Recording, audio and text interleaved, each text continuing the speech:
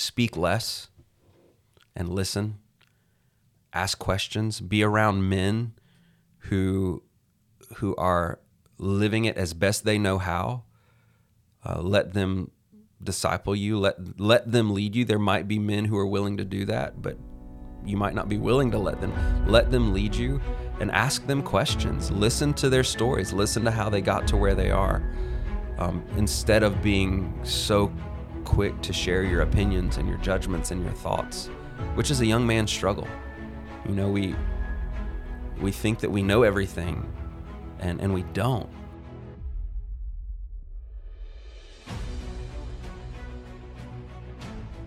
All right. Thank you guys for tuning in to the Men of True Worth podcast. Today I have with me a man of true worth, Mr. Joshua Peoples. Did I say that correctly? That's it. You got it. All right. Well, thank you for joining me today. Thanks, Michael. So we're going to dive right in as usual, and we're going to we want to find out about Joshua. What makes you the man you are today? A little bit of your background, what you do, where you pastor, and things like that. Wonderful. Well, thank you for having me on. It's quite a privilege. So as you said, my name's Joshua. I am the pastor of City Light Church, which is a new church plant in Port Orange, Florida. We gather at 2447 Tomoka Farms Road on Sunday mornings at 10 a.m. I have been married to Jessica for almost 20 years, and we have a son, Elijah, who will be 18 in May, and our youngest will be 14 in June. So thankful for my family and for what they mean to me in this, in general, but specifically in the life of this church plant. City Light Church has been around in Port Orange for a little over a year. We are a church plant out of Providence Church in Ormond Beach. I served at Providence Church for a little over 11 years. So I've been in ministry in one way or another in an official capacity for the last 23 years. But I'm thankful that in God's providence, He allowed me to be born into a pastor's family. And so I have seen both sides of ministry. I've seen everything that ministry has to offer, the ups and downs, the good, the difficult, for my entire life. Yeah, that's the short of it. I'm not really that interesting of a guy, but I'm thankful to be here with you today, and I'm thankful however God wants to use me. That's just what I want to do. Yeah, thanks for joining me today. So I'm interested in you, so I want to hear the story. So what led you to plant a church? So you were a part of a church here in Ormond Beach, and then you decided to plant a church. What led to that happening? Absolutely. So church planting in general was not on my radar. I had not even heard of church planting until college. Growing up in rural Louisiana, there's just not a lot of church planting that happens because there's not a lot of people that move into your village or your city, your town or whatever. So it was something that wasn't necessarily on my heart until we started seeing some really amazing growth at Providence Church. After COVID had happened, we went through that wonderful season of church life through COVID, and then God really started opening the doors at Providence for a lot of people to come into that fellowship. And then the question we began to ask was, how do you respond to the growth? Do you do a third service now? Well, that would mean more staff. Three services is quite a lot, and I know churches do that all the time in this area, but just didn't feel that was the answer at the time. Do you build a bigger building to accommodate all of the growth? Didn't feel that was the answer at the time. So Pastor Tim and I and others really began to pray about how do we respond to growth, specifically at Providence. And then just began to pray in general about what God might have for us outside of Providence. And the opportunity to plant in Port Orange came up through that time of prayer and discussion. There was a church that was a church building. The church was no longer meeting. There was a church building for sale on Taylor Road, and that was the catalyst that really kind of pushed us from having conversations about planting in Port Orange to actually putting boots on the ground and really thinking about it. And so we went and we met and we looked at the building. We prayer walked that campus. It was brought before the body at Providence that this is an opportunity that it looks like God has placed before us. Would you support it financially? And then if the Lord would lead you to be a part of the plant, would you sign a commitment card? Would you serve at this plant indefinitely or for a year or for 6 months? And that Wednesday night meeting was so encouraging. The body at large was very supportive of it. And they were very supportive of me in leading it as well, which is very humbling. And they voted, yes, let's pursue this. And then that church property, at least our purchasing of that property, fell through, and we weren't able to purchase it. So then the question began, we began asking was, is planting in Port Orange dependent upon that specific property? Or is God calling us to a city and not a specific location? And so, man, I was confident. God's calling us to reach a city, not just to be at one spot. There's a difference between planting and starting a church. And we didn't know what that would look like, so we just continued to pray, and then the Lord gave us some opportunities to meet at the Riverside Pavilion, where the core group met for about 9 months. And then in May, God allowed us the opportunity to buy a piece of property where we have converted a barn, and that's where we worship on Sundays. It's funny, I say, if Jesus can be born and laid in a manger, we can worship in a barn. And we also have 16 acres that come with that property. So God just really put Port Orange on my heart and on the hearts of others.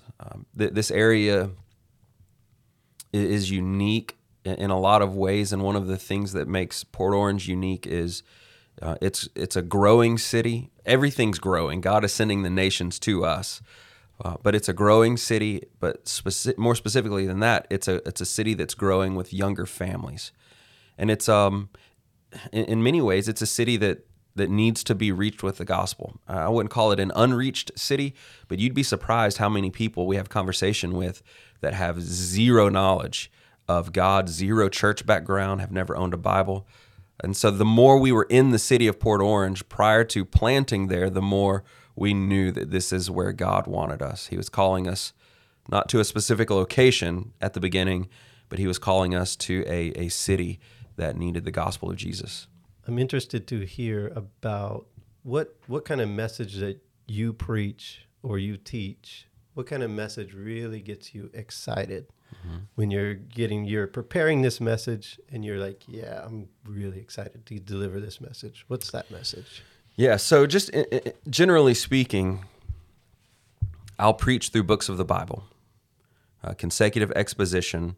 I don't take a long time preaching through books of the Bible. If there's a theme or a unit of thought that is contained within several verses or maybe even a couple of chapters, I'll preach those multiple verses or a couple of chapters, because I don't want to necessarily take a long time going through the book of the Bible, different books of the Bible. But within preaching consecutive exposition, I get really excited about seeing God's bigger plan for his kingdom within each of those books or each of those letters. And you see that kingdom plan that starts in Genesis and it goes to the end of Revelation. It's always been about the kingdom of God and Christ's redemptive thread that's interwoven through every single book of the Bible from start to finish. And it's ultimately all about his glory as well at the end of it. But yeah, I get really excited, whatever the passage is, seeing how it fits in the bigger picture and the larger picture, because we as believers are a part of a larger picture. What is your favorite Bible book to preach on? They're all unique. Right now, we're doing an Advent study through the month of December, but we're walking through Matthew's Gospel, and I am really enjoying Matthew's Gospel. For me, it's hard to pick a favorite because each of them communicate maybe something unique or something special about God that others don't communicate. or that don't communicate as clearly. It may not be on the forefront, but seeing the Lord's ministry through Matthew's gospel has been so exciting, especially as it relates to the kingdom mindset that really starts at the beginning of his ministry, and then it's all throughout his ministry of works. It's all throughout his messages, his parables. Jesus is very much a big picture guy, and that has been super exciting, not just to teach it, but super exciting as it's being taught, to see the light bulbs go off in the people's heads and hearts as they realize that, wow, I serve in this kingdom. I'm a small part in God's greater work. That's been an absolutely beautiful thing to witness, and very exciting to preach as it unfolds Sunday after Sunday after Sunday, walking through Matthew's gospel. Well, I always like to hear about what gets a preacher going, like what gets them excited. So that's really cool, and thanks for sharing that. I want to shift it a little bit, if that's all right with you. I want to talk about, you've been, as you shared, you've been raised in the church. You've been in ministry families. Your dad was a pastor, is that right? Correct. And then so you've been raised in the church. So when you look at the church as a whole, where are areas that as a church we're missing the mark as far as like what we should be doing? It's a very good question. In fairness, I don't want to speak in generalities because I've not been able to observe the entire bride of Christ around the world. And I don't want to be like Elijah, thinking that he's the only one that's doing it right, and God's like, no, I've got 7,000 others, or Paul in Corinth, in what is it, Acts 19, where God says, I have many in this city. So I am confident that there are churches that are doing it the way God wants them to do it. So I don't want to just paint with broad strokes to suggest that no one's doing this the right way. I'm sure that there are many churches that I'm not aware of, churches that we're not aware of, that are honoring the Lord well in the way they serve. So instead of speaking broadly, let me just speak from my own experience and from my own personal observation. I would say some areas that we could strengthen, and I've already teased this a little bit in conversation, is as leaders, we could do better at presenting the larger picture of God's plan instead of just the local expression of that plan. And I am all for the local church, man. I am a champion of the local church. But sometimes we make the ministry about the local church, and it's not about any one local church. It's about how we all serve in God's kingdom. And you see this in the Word of God. You know, just Jesus preached the gospel of the kingdom. When we think of the Lord's Prayer, what does he say? He says, "Our Father who art in heaven, hallowed be your name. Your kingdom come.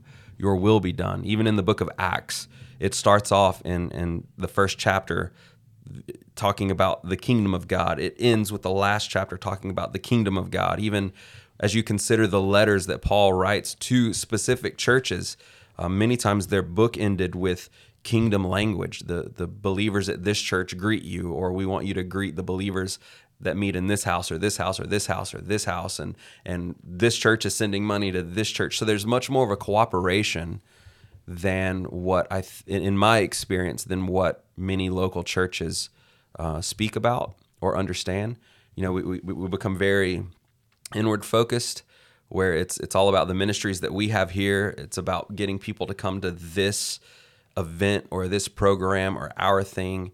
And sometimes being so inward focused can make us think that we're the only ones that exist, or we're the only ones, or pride sets in, we're the only ones that are doing it the right way.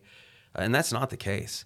There are so many local churches that God is using for His kingdom purpose, and it's necessary that we see our part in that larger work, so that we don't become prideful or arrogant, so that we don't become short-sighted, nearsighted, or just only focusing on ourselves instead of actually participating in the much larger ministry that God has positioned us for.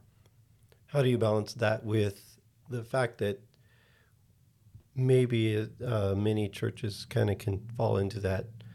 We just want to gather, we just want to get everybody in here and get everybody in here. How do you balance that with the fact, as even being a church planter, that you have a ministry to grow? Yeah, that's a good question. You balance it by preaching the word. Obviously, we meet on the Lord's Day, but what's the purpose of our meeting? If we look at Ephesians chapter 4, Paul lists off these different offices, and one of those offices, one of those responsibilities that we see in Ephesians chapter 4 is the gift of the pastor, and then he gives these different gifts to the local assembly. And then in verses 11 and 12, it talks about for the equipping of the saints to do the work of the ministry. Like that's the point of meeting on Sundays. That's the point of our ministry. It's not just to satisfy our needs and wants and feelings. It's to be equipped to go beyond the local ministry to actually do the good work of the ministry that God has for us in our cities and neighborhoods. So preaching the word of God is helpful in seeing that bigger picture view. But also, man, I can tell you as a pastor, having other people in my life to help me see that bigger picture view helps balance that out in my life, where I can just become so focused on our thing and what we need to do and how we need to grow our ministry, and having that cooperation of other brothers in the Lord who come alongside and say, it's good that you're thinking about those things, but there's more than just City Light Church. Like how even the name of our church, Matthew 5:16, as we do our good deeds, right? As we do our good works, people see, as we live as the light of the world, people see those good works and they'll glorify the Father who's in heaven. Where do they see those good works played out? It's not on Sunday mornings, because the community's not at one local church on Sunday mornings. They see those good works played out at Walmart and Home Depot and at the Christmas parade and out on the beach. That's where we serve. So we balance that mindset of having a ministry that we want to grow, but we balance it out by saying, okay, we want it to grow for this reason. It's not about growing our ministry. It's not about my legacy. It's not about status. It's not about having a church that's, this size or does these things necessarily on campus. It's about God using us, equipping us to go out into the community where we live for his purposes. So yeah, preaching God's word, having other people to hold me accountable. And then I would also say this too. The way it's balanced out is the language that I use in preaching is so necessary in communicating that vision and that greater purpose. If all I do is talk about this local church, then you never see the bigger picture. If all I press is, guys, you need to come to church, and I'm for that. You need to be at church on Sunday. But if that's what I'm constantly pressing, if that's what I'm constantly publicizing, if that's what I'm constantly talking about, it puts that bigger picture kind of out of sight. It's only about you coming to the local church. And I would imagine that there's no pastor in the world that really feels that way. That it's just my church and the rest of God's kingdom is not important. But I think we can indirectly communicate that if we're not careful with the words that we use or with the type of vision that we cast or the type of ministry that we portray. It's very important for us to regularly speak about the larger work that God is doing through his kingdom in the local church, yes, but beyond the local church. I really like the direction you're going, talking about looking at the bigger picture, the kingdom picture. And as leaders, You talked about being intentional in some of the language that you're using and things like that. As far as the vision that you have, that you see should be the right vision of the ministry. Now, what can what can the church do? What can leaders do to more effectively communicate this bigger picture, this kingdom mindset where it's very very broad. There's a lot of aspects of it. Yeah, it's a good question. We can communicate this bigger picture as we're teaching God's word by creating opportunities to live out the bigger picture.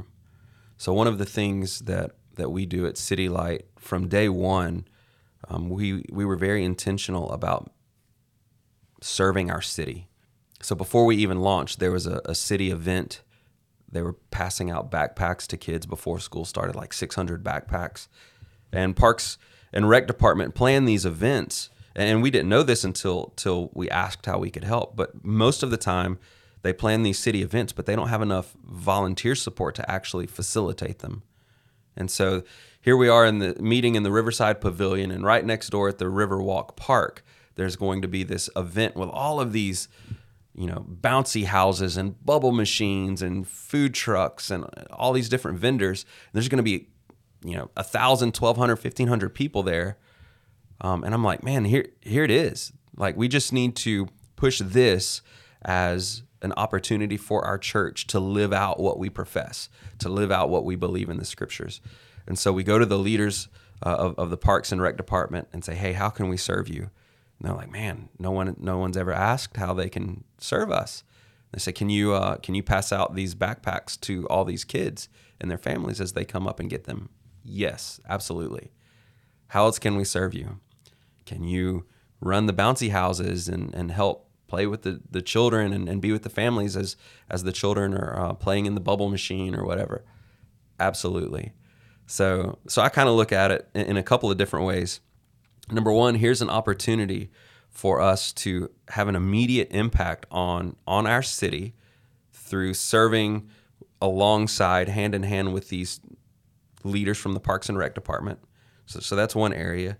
We also get to have an immediate impact with a lot of families within our city.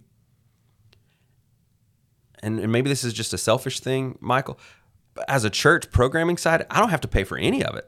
So here's this event that we get to participate in with all of these, thousands of dollars worth of bounce houses and bubble machines and all these vendors. And as a church plant with nothing at the beginning, with very little at the beginning, it's like we get to have a multi-$1,000 event for free. Absolutely. And so that started the relationship with the city at Port Orange, and it has led to other opportunities of service, all the way to the point where my ministry assistant, our children's director, she co-chairs the Port Orange Community Trust. So we got open doors for us to serve the city of Port Orange in such a way where the people who plan city events asked the children's director at City Light Church, can you help us plan events? So we have unique opportunities for family days, for the Christmas parade, for other things. So I think that's a big part of it. Sometimes as leaders, we can talk a lot about what the Bible calls us to, but do we provide opportunities at large for the body to live out what the Bible calls us to do? And like as a pastor, I want those people. I want the people that God has placed under my ministry to do that on their own. But if we don't do it as a church, I can't expect them to do it on their own. So I say no to a lot of things as it relates to church programming on our property so that we can say yes to those things, which are going out into the city, serving at different events, being a part of family days. So that's a big way to balance it out and to really encourage people to be a part of what God's doing. It's, hey, this is what we are doing as a church. We are going to open the city of Port Orange's Christmas parade as City Light Church because they want us to do that. So show up, and be prepared to speak to people. Now, on the back end, there's evangelism training. There's lots of discipleship that's happening. So prayerfully, the people are equipped to have gospel conversations. But we also want to provide those gospel opportunities in our programmatic structure of City Light Church. So we don't do a lot of stuff on campus because my concern is not getting the city of Port Orange to come to our campus. My concern is getting the worshipers of City Light Church to go into the city of Port Orange. So we'll say yes to what the city has going on, which helps see that bigger picture mindset. And so that's some of the bigger things that we do to help have that mindset. But even, and this seems so insignificant, but it has been helpful. Michael, you'll appreciate this. I don't even say at the end of service that you're dismissed, because I don't want to give our people the understanding that now church is over and now you can just go back to what you want to do, what your day looks like or whatever. So at the end of our services, instead of saying dismissed, you're dismissed to go home, intentionally every Sunday you're sent. So we end the service, we have preaching, time of response. Guys, you're now sent. Go and be the light of the world. Very intentional about communicating that language. Every single week, God has called us and equipped us and gifted us, yes, for this local body, the expression of his church at large through this local assembly, but to be a part of his kingdom work, which is so much larger than this local assembly. What does that mean for you? So if I'm a man, I've got a job, I've got my family, things like that, what does that mean to you to go and be the light of the world? It means to live out who you are in Christ where you are. Be the light of the world in your own walk with Christ first. Like, you want to develop this identity of who you are in Christ first, and be the light of the world within your family. Be the light of the world at your job, at that 9 to 5. Be the light of the world in your neighborhood. And then be the light of the world wherever you go beyond those things. So if you go to the Christmas parade, that's a place where you can be the light of the world. It's really not that complicated. It's even in the Great Commission, the idea, we read it in our modern English translations, therefore go, but it's really as you go. So as you are doing and being who God called you to be and doing what you have to do, just go and be the light of the world in those areas. What is being the light of the world? Is it an action, or is it a presence? What are we talking about? It's all of the above. I really like how Peter describes who we are in Christ in 1 Peter. Being the light of the world from a biblical lens is action. So we are seeing the fruit of the Spirit lived out in our lives, in conversation, in those daily comings and goings. People do see the fruit of the Spirit. Like, that's not just a thought that, this is a real thing. As you are being filled with the Spirit, the love, joy, peace, gentleness, patience, self-control, like that will come out of our lives. That will flow out of our lives. So it is active, but it's very much what we communicate with our mouths too. Whoever said preach the gospel and when necessary use words, that's one of the dumbest things I've ever heard. You have to use words to preach the gospel. It's not just about how you live. It's very much what you say. And so I love how Peter in 1 Peter chapter 2, talking about who we are, starting in verse 9, says, "But you are a chosen generation, a royal priesthood, a holy nation, his own special people, that you may proclaim the praises of him who called you out of darkness into his marvelous light, who once were not a people, but are now the people of God, who had not obtained mercy, but now have obtained mercy." That's what being the light of the world looks like.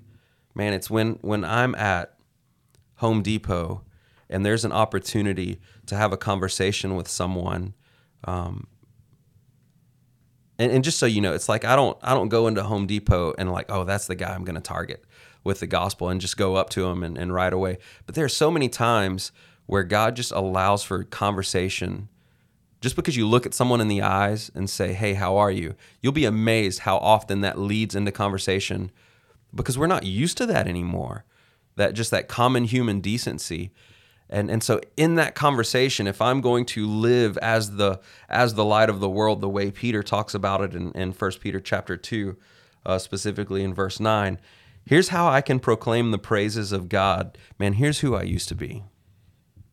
Here's how God's changed me by his grace. Here's how I used to live. Here's how my family was. And then here's what God has done in my life. That's what being the light of the world looks like. It's living as children of God, but it's also communicating the gospel of Jesus Christ. Man, I used to be dead in my trespasses and sins, as we see in Ephesians chapter 2. But I've been made alive with Christ by grace through faith. Or in Colossians chapter 3, if you're in conversation with someone and they're talking about maybe something as simple as watching a particular show. Yeah, I used to watch that kind of stuff, but I am really asking the Lord to help me set my mind on things above, where Christ is seated at the right hand of God. And so I'm not saying this in a judgmental way, like, I can't believe you watch that. How dare you watch that kind of stuff? But man, my life is so much better because my mind is where Christ is seated. And I still struggle. I still want to go back to that old man from time to time. But I don't watch that stuff anymore. I don't think about that stuff anymore. That's what living as the light of the world is in the everyday context. I like hearing this message. And now I have to present some challenges. So, and that's what this is all about, the conversation. Sure. So I have to present some challenges. As someone who's been, you've been raised in the ministry. Mm-hmm. You've been brought up in this. So when you say, I have challenges, but I don't want to go back to that old man, these mm-hmm. things like that. How do you relate to somebody who has come out of some dark, deep stuff? Mm. And so that old man that they're trying to go back to is a lot different than the old man that you're trying to Sure. go back to. And so how are you relating to that? How can you talk to somebody about that kind of stuff? That's a very good question. Number one, you just be a listener. When people are sharing their experiences, and man, I'm thankful for how I was raised, and I get that that's a unique experience that not everybody has. I'm not necessarily trying to relate to them. I just listen, number one. But also that's where the beauty of the Word of God comes up. I don't have to relate to them personally, but I can't relate to them personally. So I stand on the Word of God. God's Word has authority over our lives. It's living, it's active, it's profitable. And so even though I don't share those experiences or anywhere close to those experiences, I can lean on God's Word, which not only can speak to them, but does speak to them. And that's not just in those types of situations. Like that's from the pulpit. I mean, how much of what I preach on is a situation or a season of life that I've never experienced. My parents never divorced, so I can't relate to that personally, but God's Word speaks to it.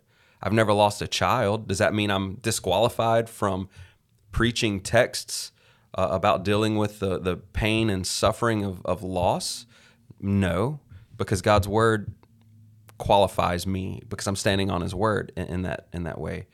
I've not lost my parents, but I can still speak to it from God's perspective. So that's where I really try to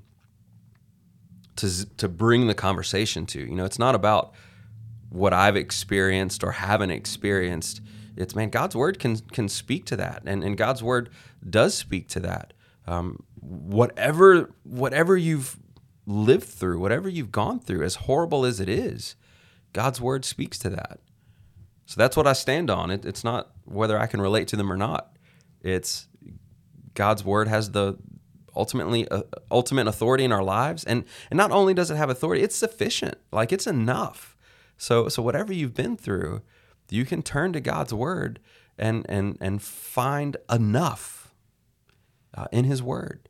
So that's where I like to take the conversation. That's one of the things that I really learned from Pastor Tim while serving under him at Providence Church. It's, when someone brings up something, well, what does the word say? Let's go to what the word says. Because ultimately what I have to say is not going to be of much value. Even if I have a similar experience, let's go to what the word says, because it has the final say. It has the final yes. So let's just land there and sit there for a while. Okay. I like how you're answering that question. That's really cool. And I think that's really the best answer. What does the word say about the topic? I suppose if I rephrase it or come at it from a different direction, almost the same thing, but when we're talking about go and be the light of the world, go out, you've been sent. There's a challenge in that a lot of people, they almost don't want to wear that label of Christian because they feel like if they do put that Christian bumper sticker on their car and then they flip somebody off when they're driving to work that day, then they're misrepresenting. And so where would you go in that sort of context if we're having a challenge feeling like we need to live up to some sort of label that we're putting on ourselves? What can you speak to that? I would encourage you to change your perspective. Not look at it as a challenge to live up to, but look at it as a platform of God's grace expressed in your life. Man, I was dead, destined for hell, a God hater, in enmity with God. And then by His grace, through faith in the Lord Jesus Christ, He saved me. And so obviously people are going, sanctification is a process. We're all at different levels in that process of sanctification. I know there's a young man I'm walking with right now, discipling. He's going to be preaching at the end of the month, and going through the sermon, he has some phrases in there that aren't necessarily bad, but I'm like, I don't know if that phrase needs to be in a sermon, And he's like, well, man, that's the sanctified life, man. I used to have this kind of language before Christ, and now it comes up in those times. Sanctification is a process that we're going through, and I get that sometimes, it can feel like it's a challenge to live as the light of the world wherever we are. But having a change of perspective can greatly relieve that pressure. I'm just going to show Jesus, and in those moments where I don't show Jesus, that's still an opportunity for me to talk about why I should have shown Jesus. Man, I'm struggling. I'm a mess up. I say, like Paul, I don't do the things that I want to do. I do the things that I don't want to do. But God's working on me, and He is creating that new man in me. So I don't know if that really answers your question, but I would just come at it from, if you look at it as a standard that I'm trying to live up to, you will always fall short. Like, I've got to go be the light of the world, and it's this high holy calling, and I don't think I can do this. And well, you're not going to do it, because that standard, that task is just too big for you. But if you have a different perspective, instead of a standard that I have to live up to, and this is an opportunity that God has given me. I used to be those people. I used to be lost without Christ. I know what they're going through. I know how they think about Jesus. I know how they think about the Bible. And now I have an opportunity to go be the light of the world to that group, man. Yeah, absolutely. And I'm not gonna bat 500 all the time, but I'm gonna be faithful. Let me simplify it. 1 Corinthians 4:1-2. While the context is mostly on church leaders and pastors, I love how in verse 2, Paul reminds the believers in Corinth that the emphasis is on the faithfulness and not the fruitfulness. You just be faithful as best you can, as the Lord leads you, and God will produce the fruit. As servants and stewards of the Lord, moreover, as servants of the Lord, we are to be faithful. You just be faithful, and just let God handle the rest. Because sometimes we look on we look at the fruitfulness more than the faithfulness. We look at the result, and a lot of times, at least in my life, it can make me, I'd just rather sit at home and not deal with it than at that point. But to be faithful is extremely helpful, and just let God deal with the results. And that probably didn't answer that question at all. No, I Might think have to that's revisit just that. fine. I like the direction we're going. So when I shifted a little bit here, Yeah. I want to hear a little bit, because you've mentioned a couple of times when you're discipling men or working with men in various areas. What do you feel like is the biggest, most prevalent issue that men are having in the church? No, and again, it's from your experience, or what's the overarching thing that we have to overcome? Yeah, I don't think it's a new story. What I've seen goes all the way back to the garden. It's just this lack of taking responsibility. And it's interesting how even prior to the fall, Adam's not being responsible. So even in perfection, like sin hasn't happened yet, and Adam's sitting back while Eve is flirting with the tree of the knowledge of good and evil. So it's the same story that's just been passed down from generation to generation to generation. As a result of that, and as a result of the fall, I believe that Scripture teaches us that men, in their sinful nature, are much more willing just to sit back than they are to lead and to take charge. And in that sitting back, I mean, that's a host of other shortcomings come out of that. That's the biggest area of weakness that I've observed. You see it in the family life. You see it in the local church. If there's a ministry opportunity where, I mean, we need people to serve with children or with youth. We need a benevolence ministry. We have an opportunity to bring food to some hungry families. Who's signing on that? Who's signing up to do those things? What do you typically see? Not all of the time. There's always exceptions, but what do you typically see? You see women signing up for those things. Many of our local churches, how many men are serving our children in our children's ministries? Not a lot, comparatively.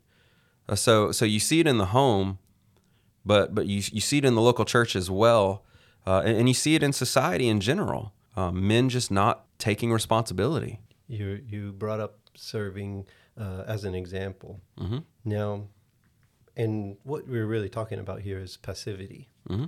So there's a lot to go in there, but I'm gonna stay on something you were saying here real quick and ask you some questions about it. So looking at that in a perspective of like women tend to be a little more open to serving in a church ministry context, but you also were alluding to earlier about ministry being more than in the walls of the church. Sure. Right?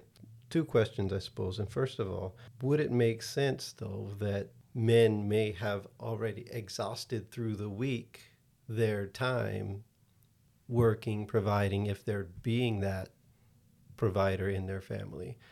How do you reconcile that? Because coming from the aspect of where you're coming from, you've got an organization to run in your church. Mm-hmm.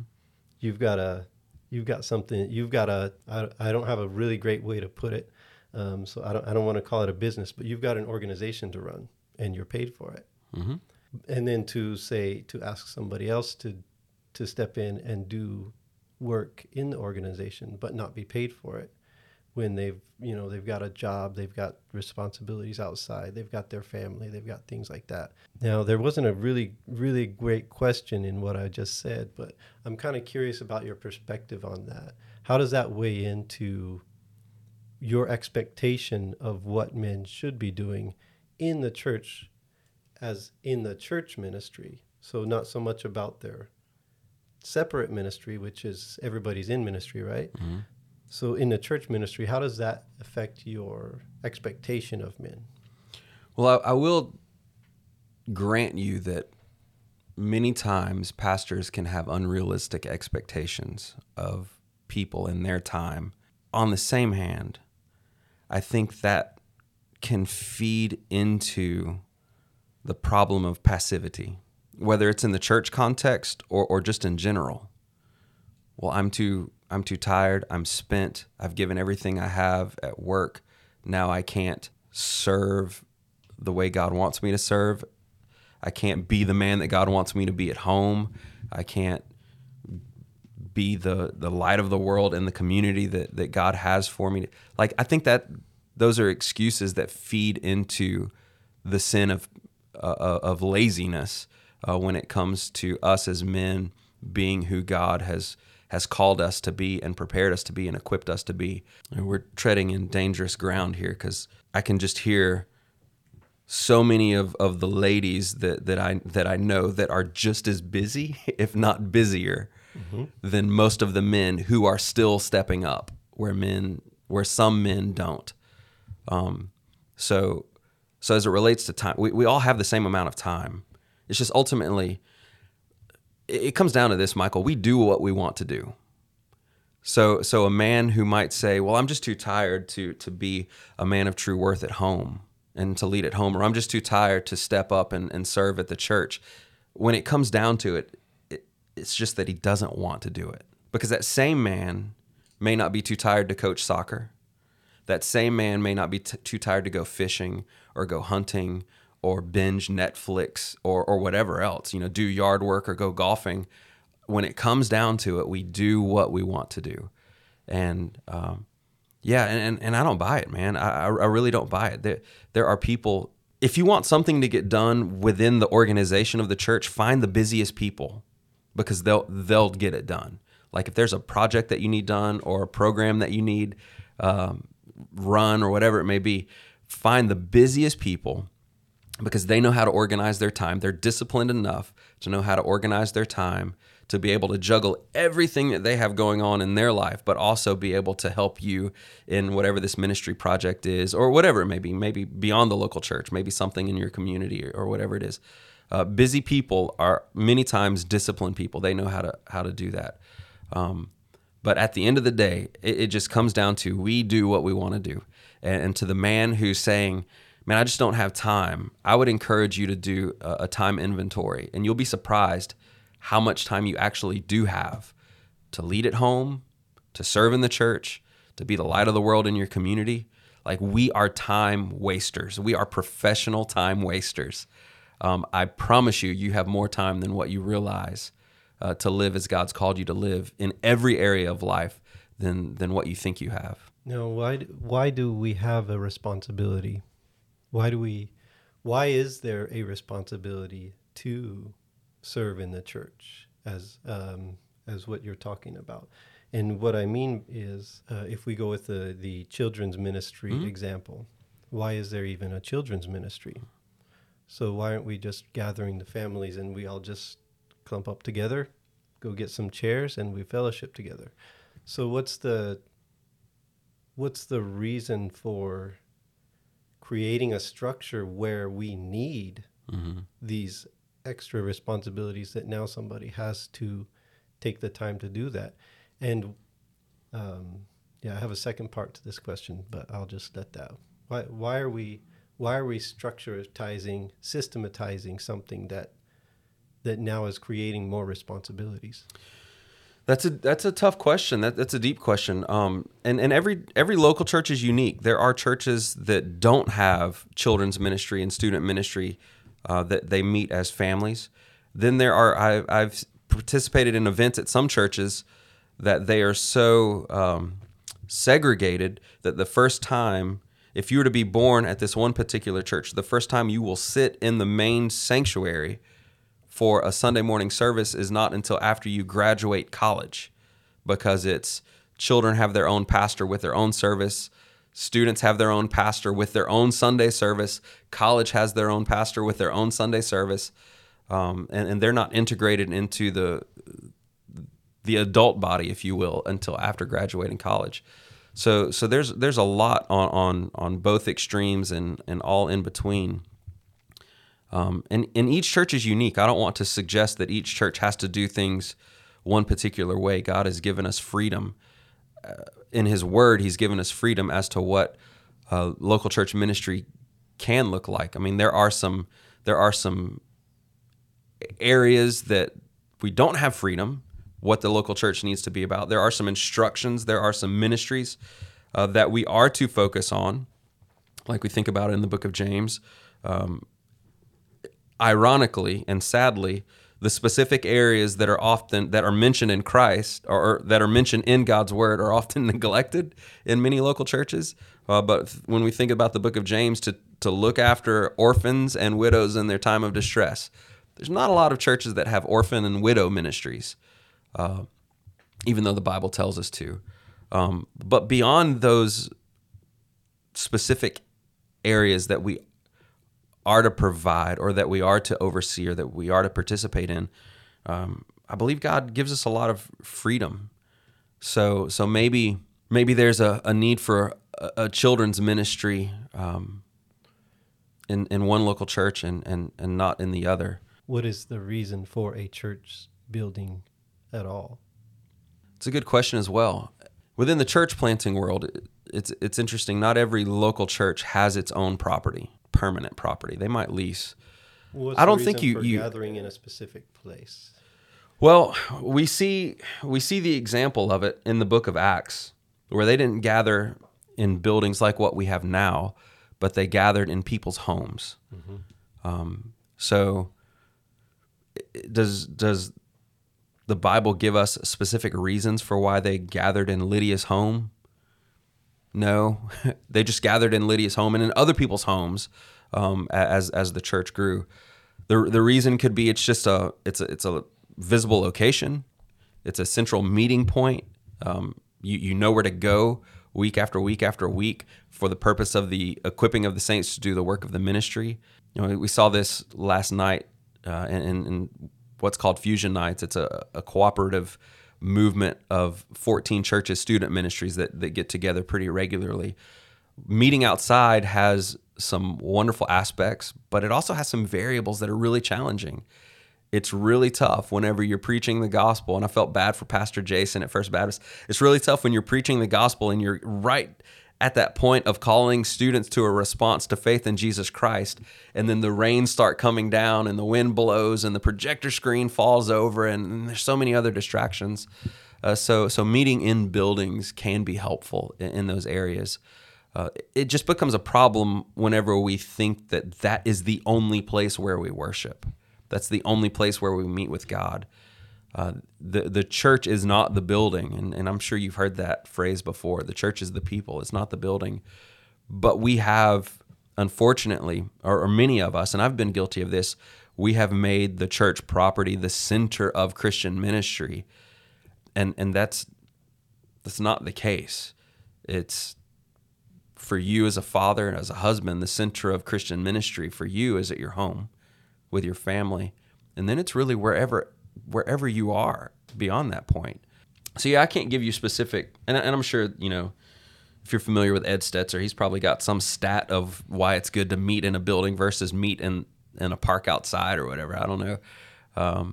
But there are some advantages, but it can definitely, and some of what if I were to back up, some of what we do now is based off of synagogue worship. And that changed, obviously, whenever Christianity became the national religion of Rome. But synagogue worship, you know, they met in buildings. It looked different than what we have now. It had a different function, the Bema seat, the seat of Moses, all these other things. But I think that's just carryover. With that value that comes from gathering people, Mm-hmm. right? And coming together, doing the program, listen to the worship leaders, Mm-hmm. you know, worship on stage, you know, having the fellowship. We get up afterwards, we go, you know, some people hang out in the lobby, go do their thing, maybe you have a potluck, something like that. Now, all of that being valuable, gathering the body of Christ together, when we systematize it and we say we're going to have, okay, this is our schedule, bam, bam, bam, the regular service here, we've got the nursery over here, we've got the kids' church here, we've got the youth gathering here, middle school and youth split up. Aren't you taking people away from the gathering in the center together? If somebody does come in and say, okay, yeah, sure, I'll do children's ministry, and then they start doing children's ministry, aren't they missing out on the meat of what's going on in the church? I mean, it's a possibility. This is where having multiple people using the gifts that God has given them, not just within the walls of the local church, but outside of the local church, can play a massive part, where it's not, one volunteer filling the weight to serve in this area every single week indefinitely. We as church leaders, and I've seen this, I've been a part of this, I've facilitated this. It's a little bit humorous in some ways. It's like, hey, we need someone to help teach our 5th and 6th grade boys class. And then you'll get, yeah, I'll do it. How long do you want me to be in there and do that? Well, probably indefinitely for the rest of your life, and it's like, whoa, that's way too, I was thinking maybe a year or 6 months or something like that. So it's a little humorous. Sometimes people start teaching a class that they never intended to be a part of for 40 years, but that's end up where they are. You do run the risk of people getting in those areas and never coming out of those areas and missing what you called the meat of the message. But I would also suggest, don't think that by serving in your local church in a specific area that you are only making sacrifices and will never receive blessing. You'll be surprised how much you'll grow through the service as opposed to sitting in the main service. Number one, we're assuming that you sitting in the service with the main preacher is where the meat and potatoes are. But how many people sit in the main service week after week after week after week? But if you were to examine their spiritual lives, they have obviously not been eating the meat and potatoes. They're still on the milk. They're still needing to be bottle fed, or to use Paul's imagery in talking about the Corinthians, they're still needing to be breastfed. So don't assume that just because you're in the main service that you're actually receiving the meat of the service. Like, you have got to be intentional about receiving that. Just because the pastor communicates it, and I pray that he does, Sunday after Sunday, you still have to take that. You still have to be a recipient of that. You still have to put that into practice in your daily life. And don't assume that serving is going to mean that you're not going to receive as well. You'd be surprised how much we can grow in serving children or serving widows or serving in these various areas, how God speaks to us through the power of the Holy Spirit. As we're preparing a lesson for 4-year-olds, how that brings conviction upon our hearts, or as we hear. So one of the things we do at City Light that's a little bit unique. So our children, everybody is in our service every Sunday at a minimum through the music, and then I have the children come up and sit up on the stage with me for a time of children's sermon every single Sunday. So I do a 4 to 6 minute lesson with the children on the stage every Sunday. And then after that time, they are dismissed to children's church if they want to go, but they don't have to. I tell them you're welcome to stay here with your family. So we do things a little bit differently. It's a little bit of a hybrid. Our youth are always with us on Sundays. We don't have Sunday school or anything like that. We only have our main worship service. But we do have people who serve with our children, and they are oftentimes the ones who are overflowing with the love of Christ and the joy of Christ through that service, sometimes even more so than the people who just come and sit and who participate in the service at large, but never really use the gifts that God has given them for his kingdom. Can church leaders do better in making sure that it's not one person who's serving indefinitely? Absolutely. We can do better in that.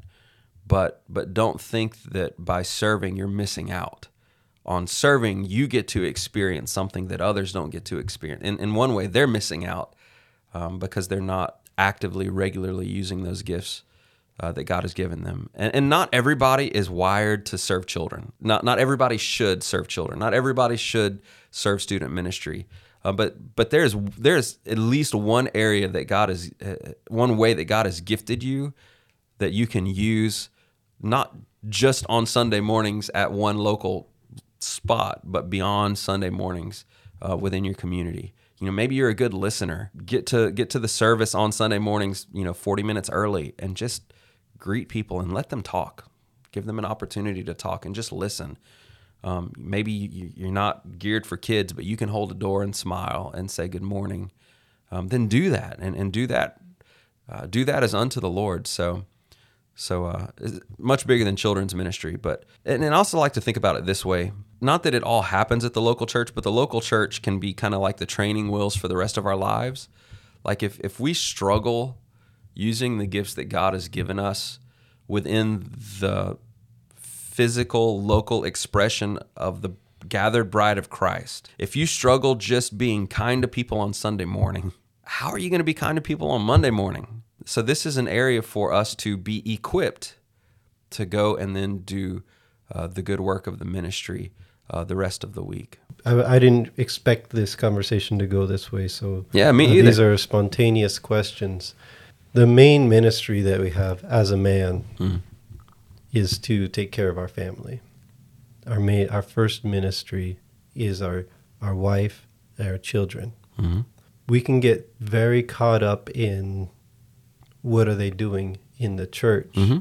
and sometimes their family's falling apart, but they're spending a lot of time helping out at the church mm-hmm. and doing all this. Sometimes aren't we sacrificing that first most important ministry? Sure. For I can look like I'm doing something by I'm serving in the church, I'm helping out at the food pantry, I'm setting up chairs, I'm doing this. There comes a time when we need to get back to the main focus of what we should be doing as men, and is taking care of our families. How do you reconcile that? No, I agree. What does the word say? Going to 1 Timothy chapter 3, as it relates to the overseer of the church, the pastor of the church, notice what the word of God emphasizes and the order of what's emphasized. Paul writes, "This is a faithful saying.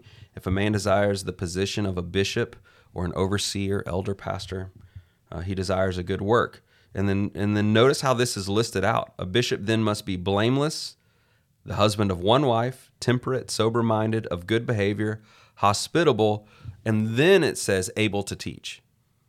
The Word of God places the emphasis on who you are at home before your abilities to teach or to lead or to preach or to do anything else. Yeah, absolutely. If we are not serving the way we need to be and leading the way we need to be at home, any area of ministry is not going to have credibility. Like, that's just how it is. And I'm not saying that God still doesn't. Praise God that He works through us and oftentimes works around us in spite of us, because we'll never be perfect in this, right? It's a sanctification process. We're always going to be growing. And then when we think we have something figured out, we enter into a new season of life that we've never been in.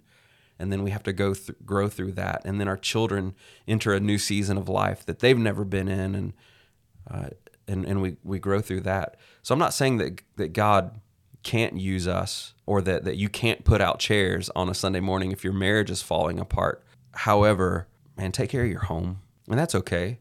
And as a pastor, I would rather see you have a healthy home than anything else. Do chairs need to be put out? Yeah, absolutely. But be the man at home that God wants you to be. And I don't have much expectation. Like if I'm aware that there's someone in our church family that might be in a season of life like what you were describing, like, put everything on hold. Everything else can wait. Whatever area of ministry that you are serving in, like, it can wait. Someone else can fill that void. Take a break.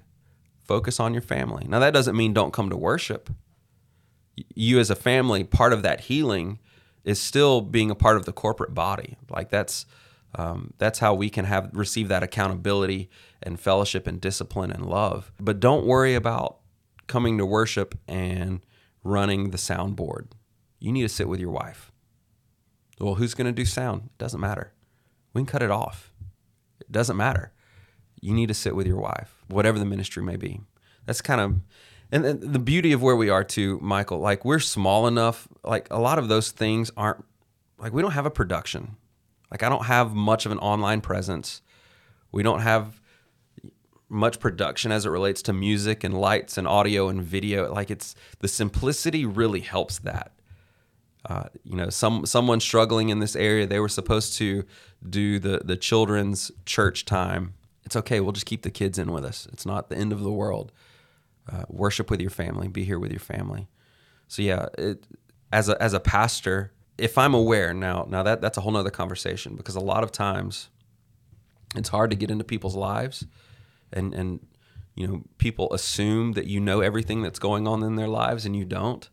But if I'm aware that you are struggling as a husband or as a father, as a leader in your home, I am never going to place the needs of City Light Church over your family's need. You heal, you receive counsel, you get in the Word of God, whatever it is that you need to do, and we'll be ready to welcome you and receive you back whenever it's time to come back. Again, this topic went a little different than I expected today. I wasn't expecting to go down this road, but I'm glad we did, because somebody needs to hear it.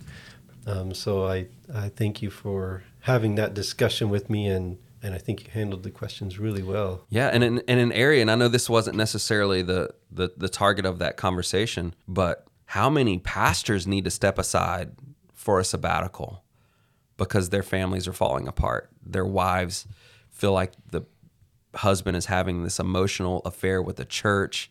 The kids are hellions out in the world. Man, there's a lot of, if we were really to stand where the Bible stands, just even looking at this passage here in 1 Timothy chapter 3, there's a lot of pastors or teachers or church leaders that could probably say, man, I need to take a break and I need to focus on my family, and get that right before stepping back into the pulpit. But one of the struggles on that end is we've made it to where if you have a family struggle, you're disqualified for the rest of your life now, which is, I don't see that in Scripture. And so that's why it's so easy to push that under the rug, because, man, if I'm having a battle with my wife and I need to tell the church, the congregation, I need to take a break, number one, probably shouldn't be getting paid if I'm not serving in that capacity, right? So that's thought about sometimes. But two, I don't want to be disqualified indefinitely by admitting that my wife and I are having struggles. If I step away from the pulpit for 6 weeks, 8 weeks, 12 weeks, will I ever be able to live out this calling that God's placed on my life again? Some churches have made it really, really difficult by taking hard line stands in those types of situations where the pastor's supposed to be above having any of these problems or struggles. And whenever you do have a problem or struggle, now you're just no good for ministry at all. Like, no, I don't see that in the Bible. Now, I want to give you an opportunity as we wrap things up. If you could briefly tell me, what kind of message would you give to young men who are looking to follow Christ better? What would be your brief message to them? That's a good question. So we're assuming that they are believers. Mm-hmm. We're assuming that they are taking that first step. They're taking the initiative to follow Christ, right? So I would say, James tells us to be quick to listen, slow to speak, slow to become angry. That would be my counsel to a young man who's looking to further that walk. Listen more than you speak. And when you speak, ask more questions than you do making statements. And I like how Proverbs 18:2 says the same thing, but in a different way. We read, "A fool takes no pleasure in understanding, but only in expressing his opinion." So that would be the first counsel that I would give to a young man in that situation. Speak less and listen. Ask questions. Be around men who are living it as best they know how. Let them disciple you. Let them lead you. There might be men who are willing to do that, but you might not be willing to let them. Let them lead you and ask them questions. Listen to their stories. Listen to how they got to where they are. Instead of being so quick to share your opinions and your judgments and your thoughts, which is a young man's struggle. You know, we think that we know everything, and we don't, and we speak out of ignorance so often, and we want to conquer the world in our zeal for Christ, and I admire that, but oftentimes it ends up just landing in a tough position where we say really stupid things. So be quick to listen, slow to speak, seek understanding, ask lots of questions, but also in this, I would encourage young men to really pursue gentleness. I am seeing, unfortunately, so many young men that are just militant in they desire to know the Lord and they desire to grow in the Lord, but the way they treat other people is just unbecoming of a person of Christ. And they're so militant where it has to be this way or this way. Like, gentleness is a part of being filled with the Spirit. Like, lean into that. You don't have to argue. You don't have to be right all the time. As you're asking questions, as you're listening more than you are speaking, be gentle in those encounters and just see how God is going to really speak to you in those seasons of life and grow you in those seasons of life. This was amazing. Pastor Joshua, thank you for joining me today for the Men of True Worth podcast. I really appreciate that. This has been a really cool conversation. It took a turn that I didn't expect, but the Holy Spirit's going to go where he wills. And so this has been awesome. And hopefully we'll get to have another conversation on these topics as well. Hopefully so. So, and you all, thank you for joining us for the Men of True Worth. If you made it this far, go ahead and like, subscribe, comment. Let me know what you think. And let me know what kind of questions you would like to go more in depth with Pastor Joshua here. Again, thank you so much. Thank you, brother.